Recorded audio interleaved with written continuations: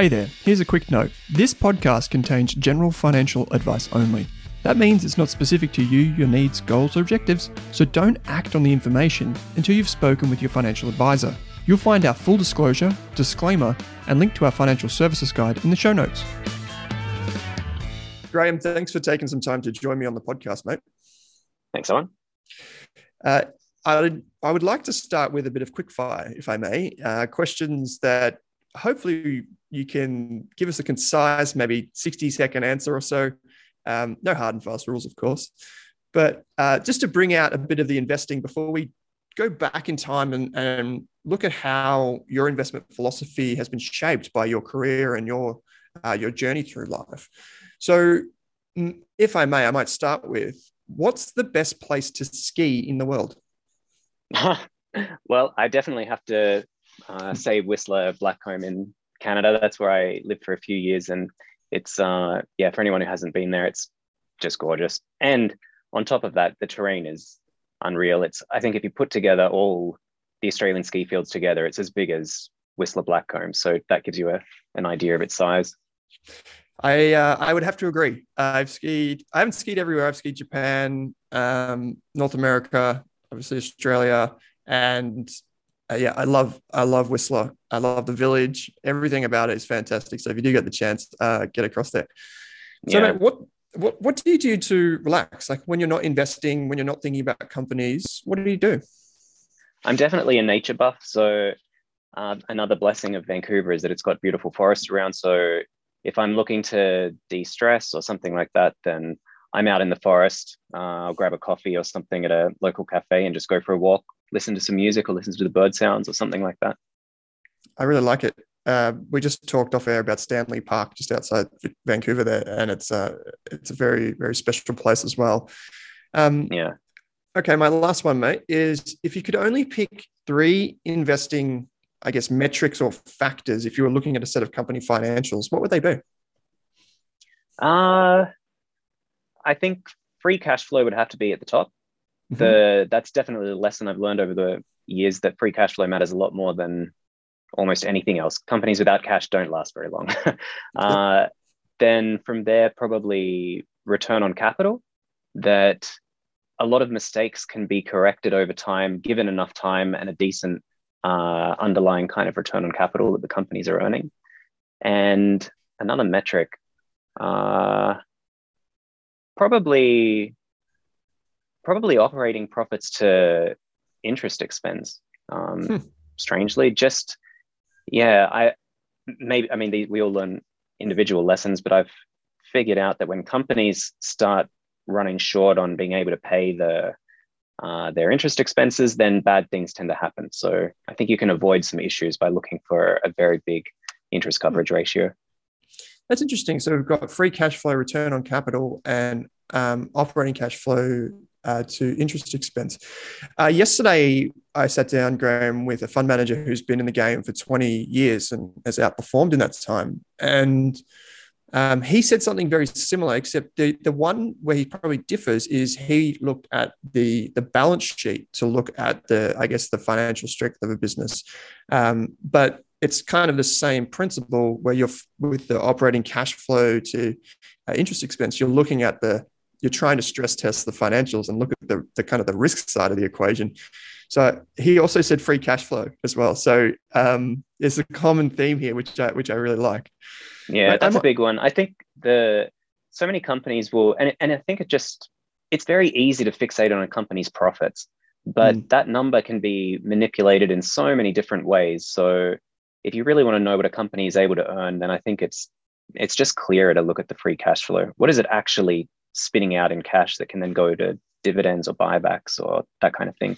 Profits, depending on what company you're looking at, they can be pretty meaningless. If you were to quickly look at a set of financials, and say you've got the cash flow statement, how would you be calculating free cash flow? I'd be looking at the operating cash flow line and then usually deducting the capital expenses. Then sometimes you need to make other adjustments because they might have something hidden there that, say they have to keep purchasing intangibles for I don't know, some licensing or something or other will come up Mm. that, yeah, if you keep seeing the purchase of intangibles coming along, then you might want to include that as a capital expense. Or if they keep making acquisitions, then Mhm. although that's technically discretionary, some companies just love to do it. So you've got to wonder how much cash they'll actually have left over for shareholders if they keep buying other little companies. Yeah, But it's yeah, the big two are capital expenses and then operating cash flow. yeah, that's that continuous acquisition spending is something that we see a lot, particularly in like the roll-up style companies that aggregate smaller businesses and bundle them all together, hopefully for a better business in the long run, but not always the case. Mate, Yeah. I thought we might go back in time because I read a written interview on the Intelligent Investor website, and I was fascinated by so many things and so many comments you had, even just like one-liners that were kind of really intriguing to me.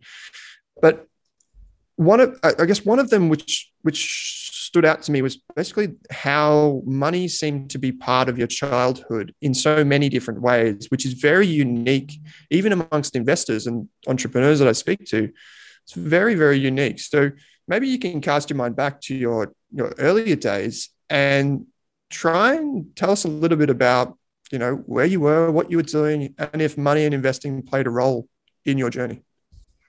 Yeah, the only way to describe it is that I was just obsessed with money as a kid from a very early age. When I think about stable personality traits throughout my life, there was probably no coincidence at all that I ended up becoming an analyst later on. That from when I was 4 or 5, I was very interested in anything to do with money, as lots of kids are.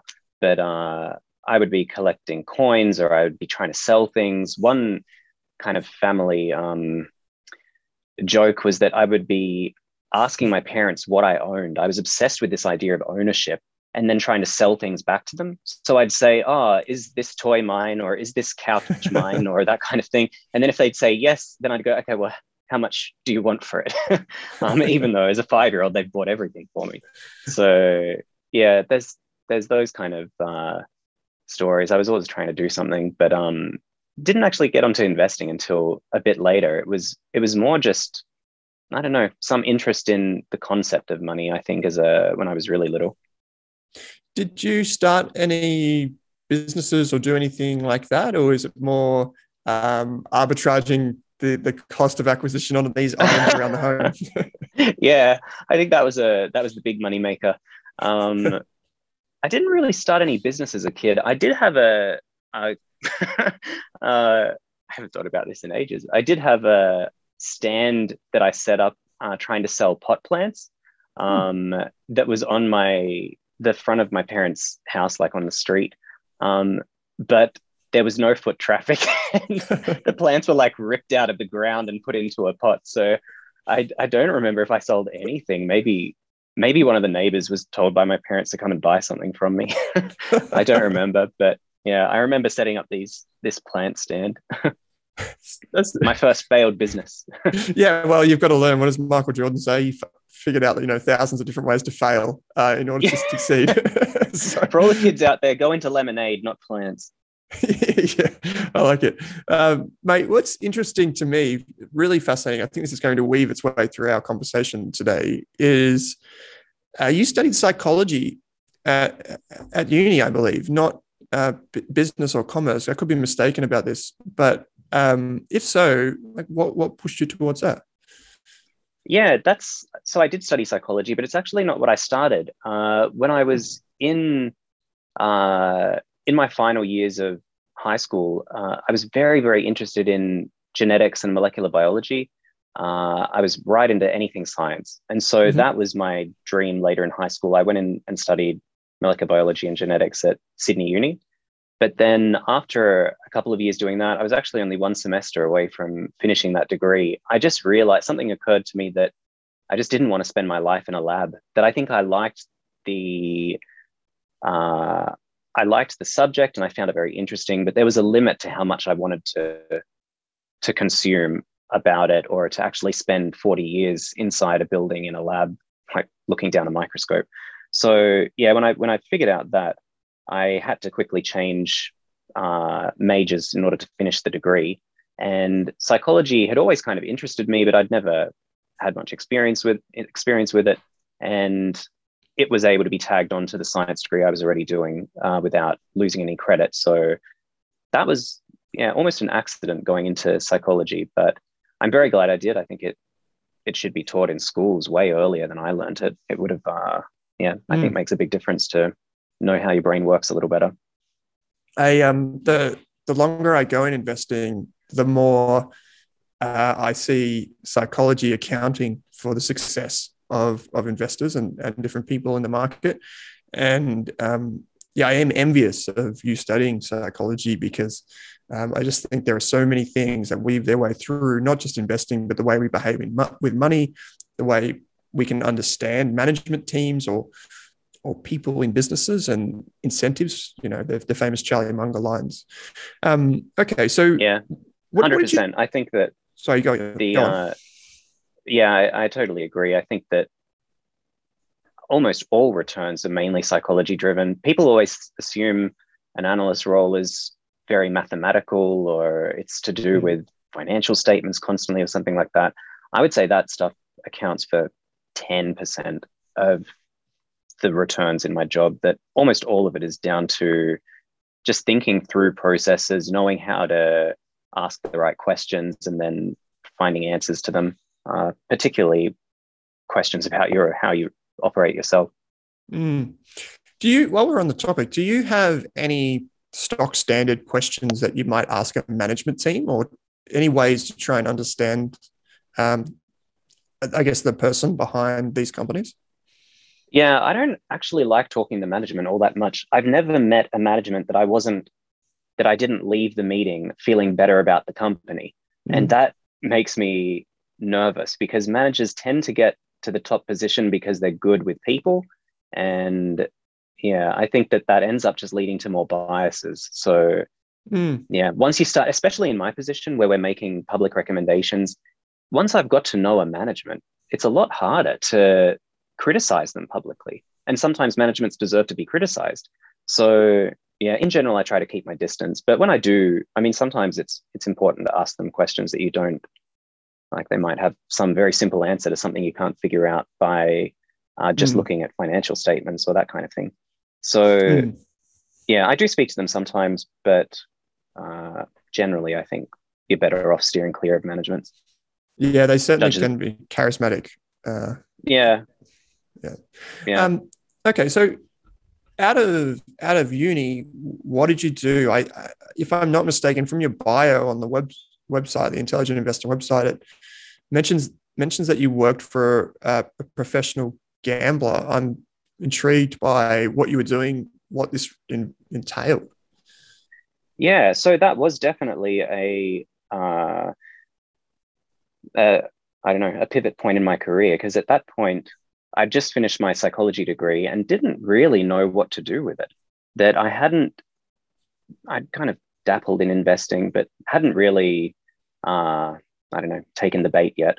And at that point, I wasn't really sure what to do. I didn't really want to go into psychology as a clinical psychologist. But I was kind of leaning towards something more businessy. And then it was just coincidence that a friend of mine worked for this investor, or for this. Yeah, so I won't go into, just for privacy, I won't talk too much about them. But there's a rich lister out there who is obsessed with gambling and has made a lot of money on it. And so I worked for a team of around 20 working for him and his syndicate to place the bets on his behalf, basically on horse races, and look for mispricings in the market, in the betting markets, that is. And anyway, so I got the job kind of with a bit of luck that a friend of mine already worked for him. And I was able to get the job that way. But it was, just fascinating. Showed me a whole different world. And it got me very interested in investing after that, even though there's an irony that starting off as a gambler turns you into an investor, but there's a lot of overlap. It's not the gambling like you're going and buying a lottery ticket. We were looking for mispricings where the odds being paid on a horse were different to its underlying odds of winning. And then, Yeah, that's actually very similar to stock picking. You're not always trying to pick a winner. You're just trying to look for where there's a margin of safety in kind of Benjamin Graham's terms. So just to double click on this for a moment, how would you determine the odds of winning? Would you source your own data on like fundamental data on these horses, or would you use like publicly available odds and results, that you could try and predict? I wasn't one of the ones who was handicapping the horses. That was being done by a different team, but they would draw on all kinds of data that was either publicly available, or they would even have people at the tracks looking at things like, is the horse sweating? Are there puddles on the track? Are there, I don't know, how is this jockey performed when it's 12 p.m. race versus 6 p.m. race or something like that? They would go into hundreds of little data points and then put it all together, and then their algorithms and whatnot would figure out an underlying odds, and then we would base our bets on that. But even there, the margin is very small. So it's not as if you're just looking for slight advantages, which is so similar to the stock market too, that you're not going to get crazy mispricings where the horse is guaranteed to win and it's paying 100 to 1. You're looking for tiny little percentage points here and there of differing opinions. And yeah, I think that's very similar to stocks, where you should probably go in with the idea that the stock market is pretty efficient, that everything is reasonably priced for kind of the underlying risk, but that doesn't mean that you can't find some irrational behavior. And that was going to be my follow-up question there, is basically like the win rates. And, I guess a lot of people see gambling as, I do a multi and it's, 14 times, it's paying 14 times my money or something like this. And they're just basing it purely off what odds they're given in the app or online, versus people who are doing the fundamental research. And this is, we could draw, I guess, an example of people looking at stock prices and using stock prices to influence their decision making versus the fundamental value and intrinsic value of companies, which is, I guess, what you spend a lot of your time doing today. How did you get the job at Intelligent Investor?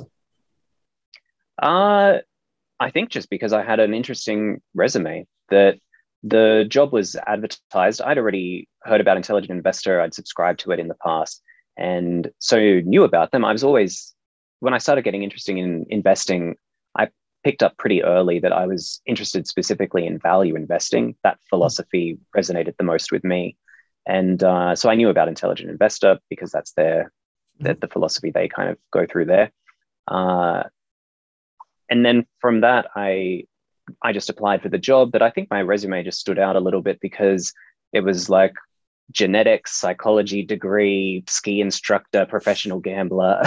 It was just random. I think that they might have liked the diversity of background instead of it just being a degree of finance and then I work at a bank or something. Did you do this? Have you done the CFA by this point? I had finished 2 of the levels by that point. And yeah, I did the last level while working there. Do you remember any of your earlier memories from around that time when you joined II? I mean, there's so many interesting characters in the team over the years. So is there anything that jumps out to you? In what sense? Did you have any formative lessons, I guess, from any of those analysts or the writers in the team who, we know today, whether they're managers or whether they're analysts or, just commentators on the market? Oh yeah, definitely. The whole team I've been there now 9 years. And so I've seen, actually not that much turnover. One of the benefits there is that we're a pretty tight-knit family, that there isn't actually a lot of turnover in the analysts. I think that gives us a lot of continuity. But in terms of individual lessons, yeah, I mean, I've learned so much from James Carlisle, Nathan Bell, from Greg, from all of them had something interesting to share, and Yeah, either about business or about writing or about just general life lessons. Even they've been a great set of mentors. I could, yeah, talk about each of them and point it out. Maybe I might bring a question that I prepared to ask you today, which is about writing. Who would you say? Someone, okay, I'll give you a bit of an inside scoop here, Graham. Someone told me that they think you're the best writer of the analysts at Intelligent Investor, and that's Oh, why wow. I wanted to ask the question: how did you improve your writing? And By listening maybe to if them. yeah, and maybe if I could be so cheeky as to ask who you think is who writes really well in the team. The Well, I mean, I think all of us have to be good writers for one, because I think a big part of our job is actually acting as a translation service. That financial media, financial news, company reports, all of that, it's just loaded with jargon. And so one of the early lessons I got from Nathan, the research director, when I first started, was that we should be writing for our grandmother, which sounds kind of ridiculous, but that really is the audience that I should think of when writing. That it means that you then simplify it down a bit, because they might not know what, I don't know, free cash flow yields mean or something like that. And yeah, you want it to be nice and clear, but also not assuming that they aren't intelligent or anything like that. You're not talking down to someone, you're talking as a peer to someone. And yeah, keeping things clear, concise, and to the point, and also entertaining. I mean, part of our job is to keep you reading. So there's also, we try to make it into a story. It's more interesting that way for us and for anyone reading, and memorable that way.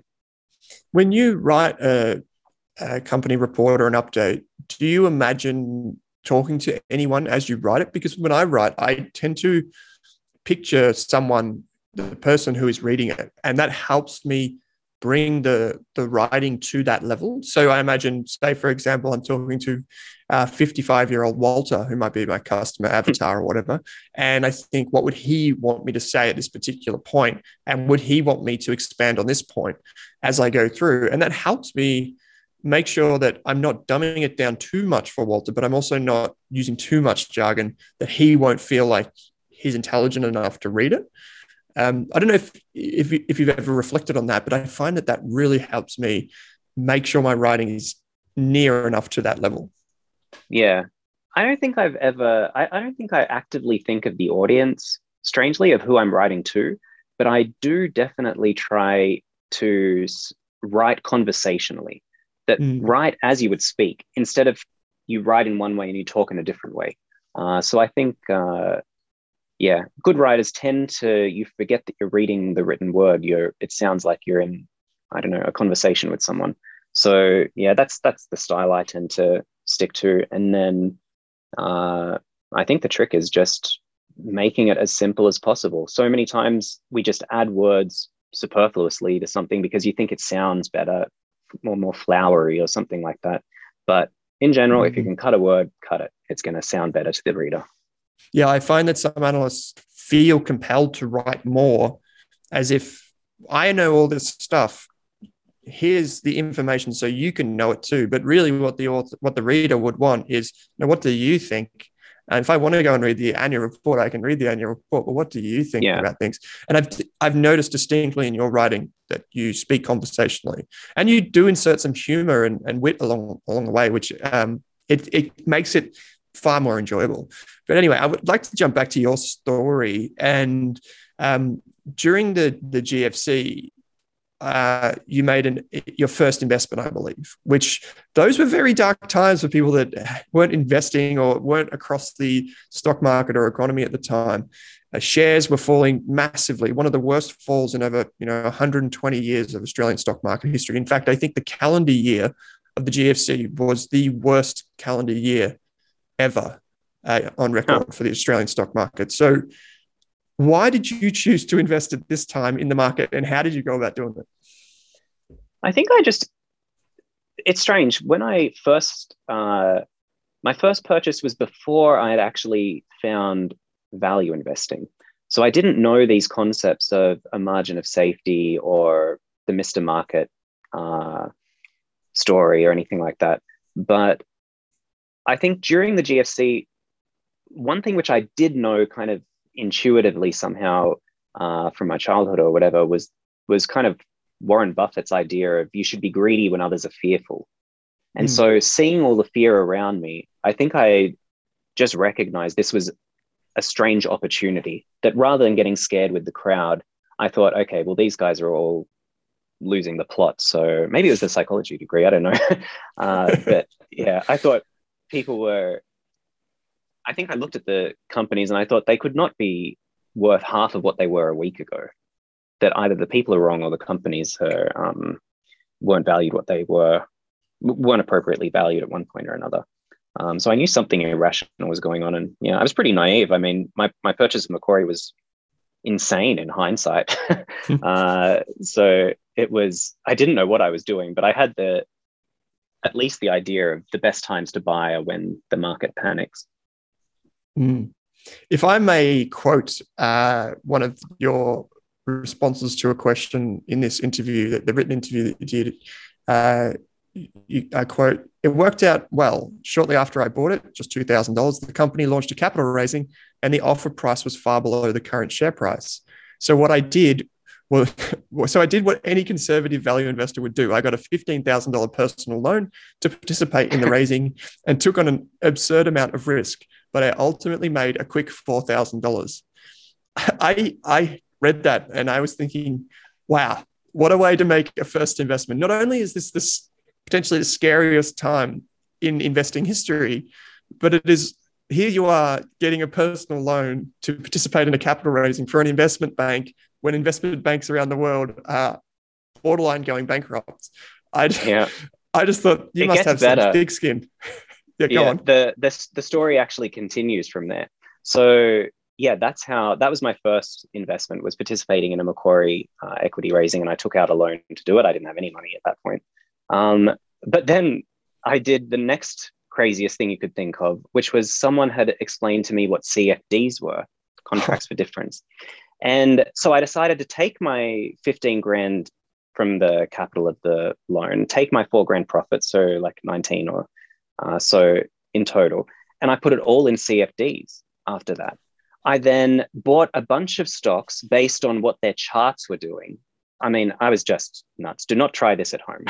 I then bought that, but I happened to time it right at the bottom. This was in like March or something, 2009. And so over the next, I can't remember exactly the dates, but it would have been 6 weeks or 7, 8 weeks or something like that. My 20 grand turned into 50 grand. And I then thankfully had an epiphany when I started. I think must have been around that time that I started reading Warren Buffett stuff. And I realized, oh my gosh, I'm being very risky here. And so I took those profits, and that kind of started me from there. So I was all of that I didn't appreciate the risk at all. I could have lost all my money and more, and really like screwed up my next decade, but I just got lucky. It was not intelligent investing. It was pure luck. So you turned effectively $2,000 of equity into $50,000 in a matter of months. Yeah. I mean, I had to pay back the loan, so it was less than the 50, but it was, that was a good start. I haven't had a year like that since, so maybe I should get back into CFDs. And we say that in jest because CFDs are contracts for wealth destruction, because they add so much leverage and they go both ways, which a lot of people don't realize until it's far too late, which is sad in itself. And but wow, it literally could have, if I had just timed it slightly differently, it could have easily wiped me out entirely and just left me with worse than zero, because I could have owed back the loan. So it was just crazy. Like, do not use any kind of CFDs. Don't get loans out unnecessarily. I'm not totally against using leverage, but you need to be very careful about what you're doing and use it as a garnish. What does Warren Buffett say? Smart investors don't need leverage, and if you're not smart, you shouldn't be investing, or something like that. Yeah. Yeah. So if you're smart, you don't need it, and if you aren't, the then you one. shouldn't use it. That's the one. Yeah, that's the one. Okay, so you actually had this one liner that was in this part of the interview, which I found fascinating. And you said the lesson, it's not the times you don't know what you're doing that will get you into trouble. It's the times you know just enough to think you know what you're doing, end quote. And that reminds me of, I think it was, is it Sir John Templeton, or one of the quotes, when you know it just ain't so, what you know, but it just ain't so. I'm not sure if you know that quote as well, but I found this fascinating because I'm not sure if you've seen it, but there's this thing called a humility curve in investing. And it's basically, we start off very simple because we don't know what we're doing. We quickly add complexity, more and more complexity. And all of a sudden we're in CFDs. So my experience with CFDs and my first experience with CFDs was, I think I lost $5,000. I can't remember if it was on the first day or first week. And then from that point on, my investing has just come down this humility curve and just got simpler and simpler and simpler over time.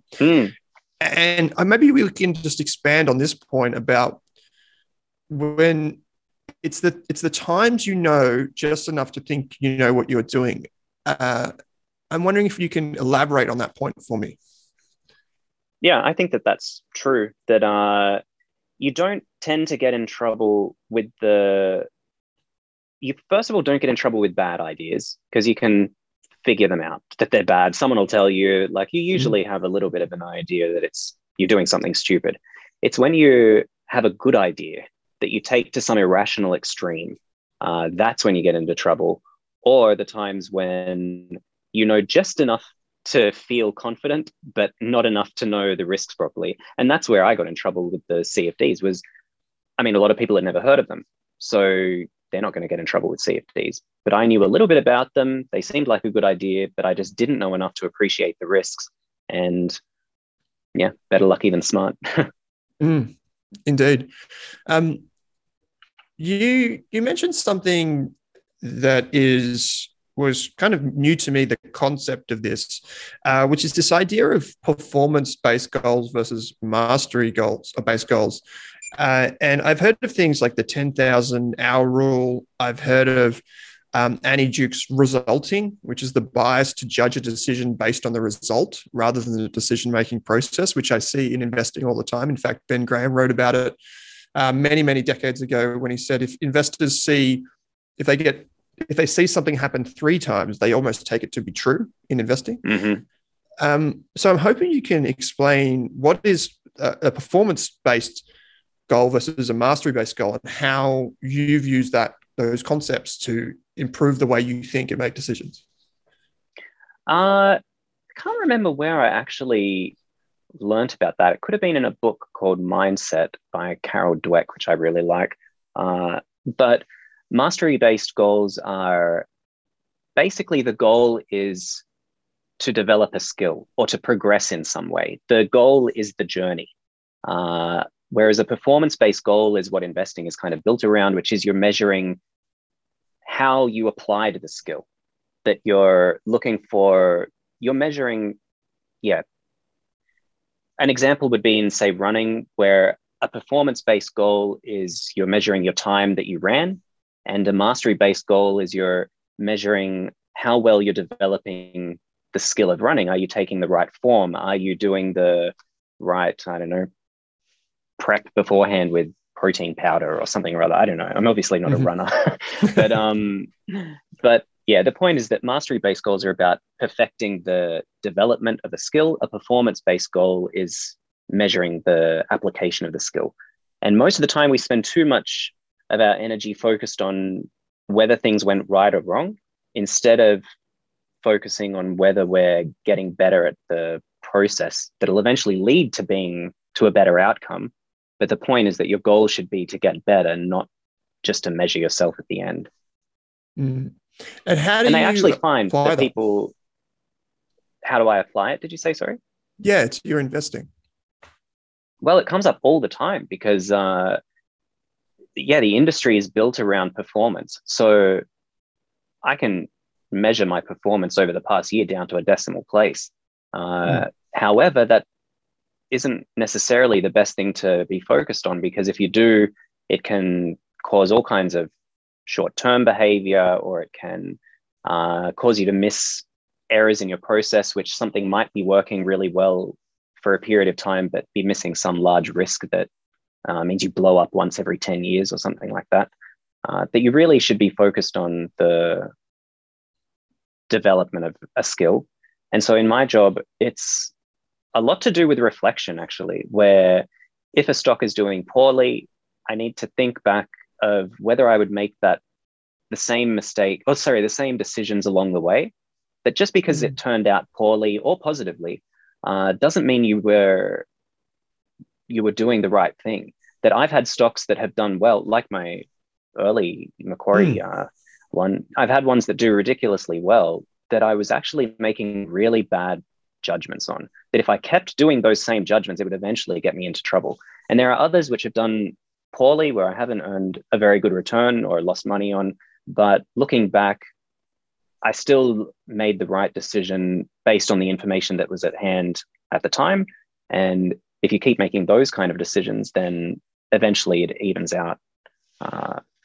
This ties back to gambling, because in gambling, if you're always trying to pick a winner, you're going to end up losing, because almost always the horse most likely to win is going to be overvalued by the bettors, that people get too confident that the best horse is going to win.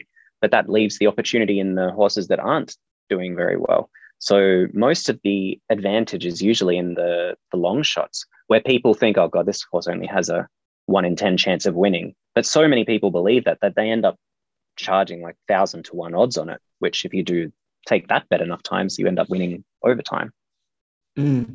That's fascinating. Yeah.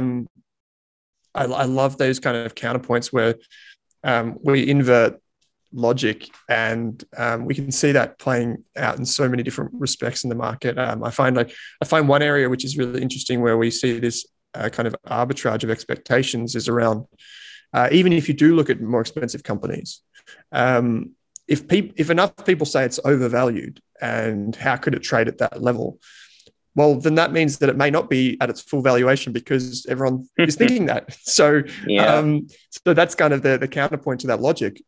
Is actually something that I remember seeing, and I remember thinking a lot about this when I was a funds management researcher.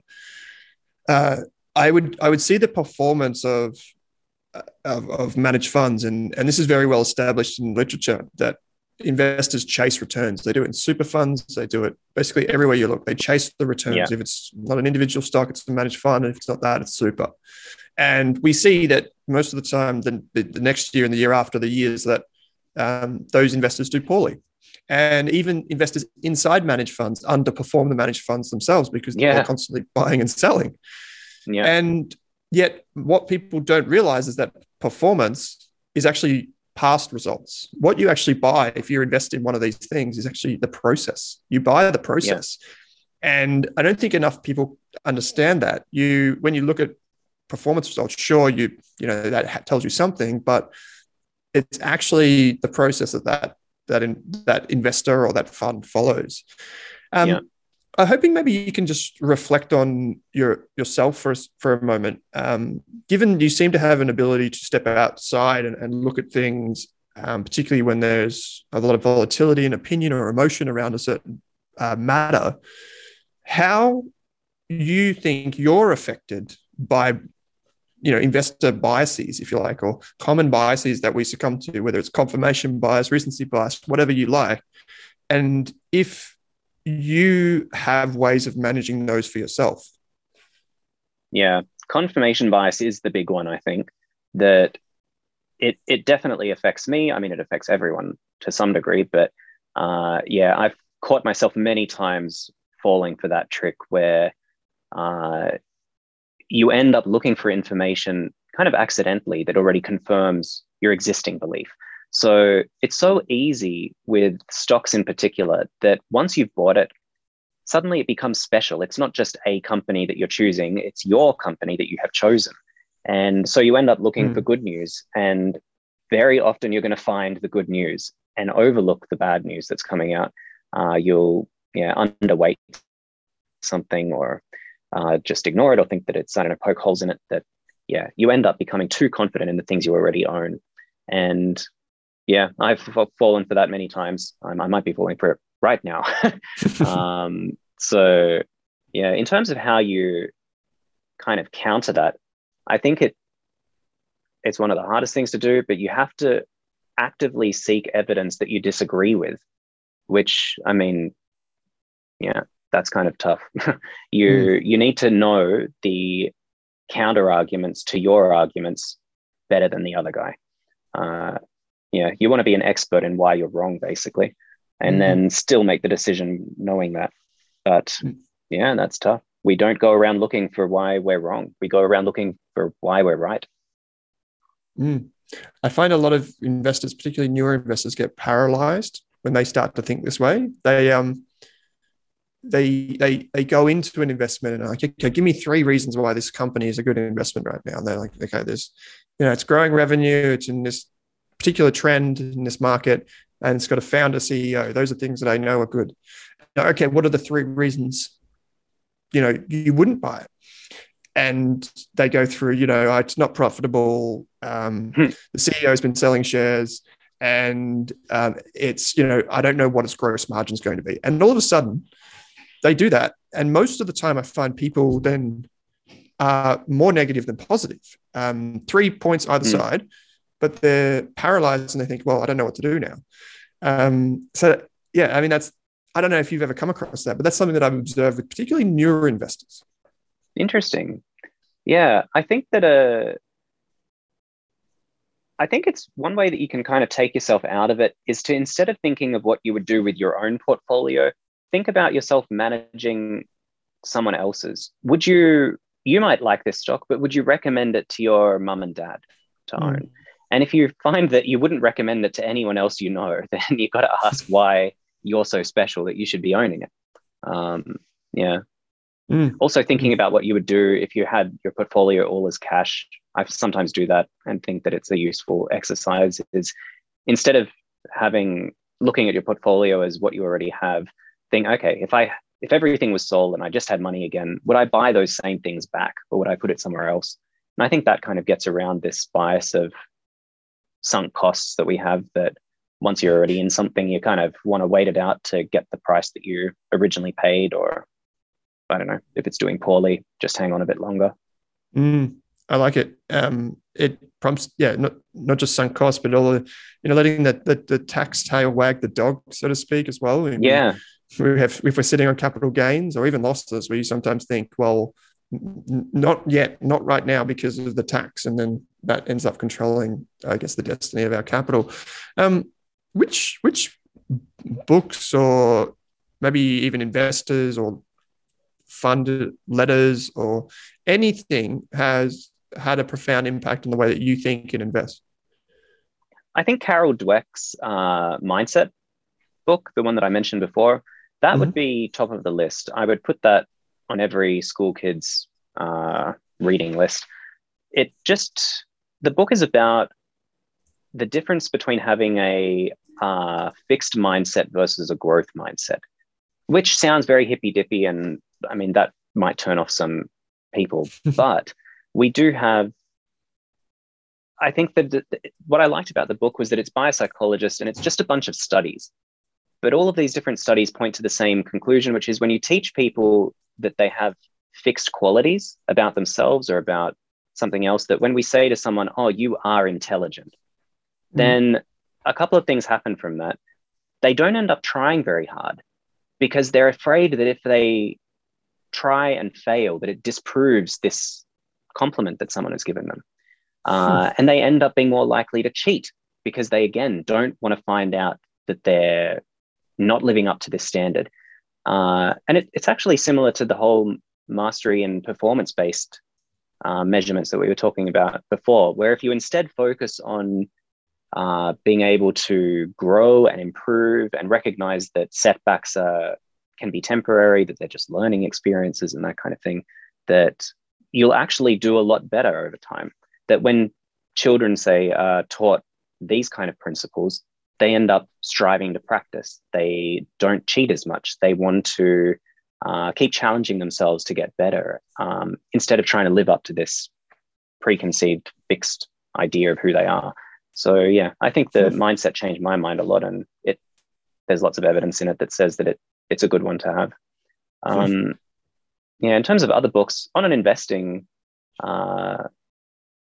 in the kind of investing context, then I think it's very hard to go past Warren Buffett's writings of all kinds. Maybe the last couple of years have been a bit less interesting, but his early writings, if you can get your hands on his initial partnership letters from when he was in his 30s, they're super interesting. And there's a book by, can't remember, is it by Lawrence? Kind of the Essays of Warren Buffett. Basically, someone has compiled all of his later writings and letters to shareholders into a very readable book. And yeah, so I would recommend that one. I like it. I think I actually might have it here while I'm on the road. Very good book. Yeah, I like how it's organized. I like that. One from psychology and one from a value investor. I really enjoy it. Have you ever been to Omaha and been to the shareholder meeting? Yeah, I went a few times. The last time I went was 2015 for the 50th. So it's been quite a while since I went back. But yeah, it was amazing. I really loved it there. It felt like, it really was like a concert. It was, yeah.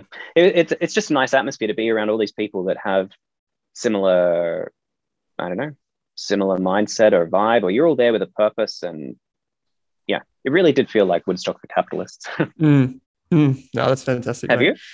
No, I haven't. And so I was going to go a couple of years ago, but then COVID hit. So I'm hoping I can get there in the next year or two. So fingers crossed. Just do it. There, yeah, 96 and 90. You're an investor. Go for it. Whatever you can do, just do it once. I don't think you'll regret it. Yeah. Okay. I'll let you know how it goes. So maybe before we wrap up, there are a couple of things that maybe I could just pick your brain on. These are more company specific things. And in an email we exchanged, I asked you for a couple of companies that you've learned things from, or in your experience dealing with them, what you found out about them, which was interesting, and you've incorporated into your process over the years. And the companies that you mentioned were CSL, Sydney Airport, and Berkshire. I mean, you just kind of covered Berkshire a bit with Buffett. What did they teach you? CSL was a really fascinating one because it's, first of all, a very complex company. There's lots of moving parts. There's lots of things that you won't ever really get down to understand. No outsider is going to be able to look at the latest factor protein for hemophilia and understand what the scientists at CSL understand. But you can still make judgments about the company, about its direction, its processes, things like that. So yeah, what CSL kind of taught me was, I did a tour of its facilities in the US some time ago, but first of all, it showed me the benefit of scale, that the scale it works on is unmatchable. They have a 33% share, I think, of the market. And apart from those three competitors, the other two competitors that are in that market, no one is going to start a competitor for CSL. You're stuck with these three companies, and it would just be impossible to match the cost advantages that they have. It also taught me about what a sustainable competitive advantage is, that CSL, its medicines in many cases have special orphan drug status, or they're unable to be competed against for, other reasons. But yeah, when you've got these life-saving medicines that have the market all to themselves, there's no competitors or very few competitors, and the competitors tend to play nice in terms of pricing, that they're not trying to undercut each other, the three main plasma medicine makers, that can lead to some very interesting economics, especially when you tie it in with the scale advantages that I mentioned before. So yeah, CSL's it's just a phenomenal company. So I think seeing that from the inside and then studying it over the years has just shown me how good things tend to happen to great companies. And it's been such a success for so many Aussie investors who've owned it over the decades. Yeah, fantastic. Yeah, who'd have thought this 100-year-old business could still be churning out at like 10, 15% growth? It's incredible. Yeah. It is incredible. How about Sydney Airport? Sydney Airport was maybe a slightly different reason, where I've been following it for the better part of a decade. And what it showed me was that if you find a high quality business, you need to just ride out the bumps. That over that decade, it had gone, I think there was 20% drops, a 40% drop, and a 60% drop in its share price. But if you had held on all the way, then you more than 8-bagged your money. So yeah, you got to, I think, focus. Sydney Airport is a good example of where you need to focus on the horizon, not what's happening today. And yeah, we experienced that through the pandemic too, where people were very focused on what was happening in terms of the shutdowns. But if you could keep your eye on how things might be afterwards, then you've done pretty well. It's been a really interesting business to watch over the years, and scared people at times because of the leverage involved and all the different reasons. But through it all, I mean, it's the number one airport in Australia, and it's the gateway to Sydney. So talk about competitive advantages. Dare I ask about Berkshire? I mean, there's so many lessons, I imagine, from this, but maybe if there's one that stands out to you that you could share with us, I'd be very grateful. Boy, I mean, Berkshire is just a whole pile of lessons.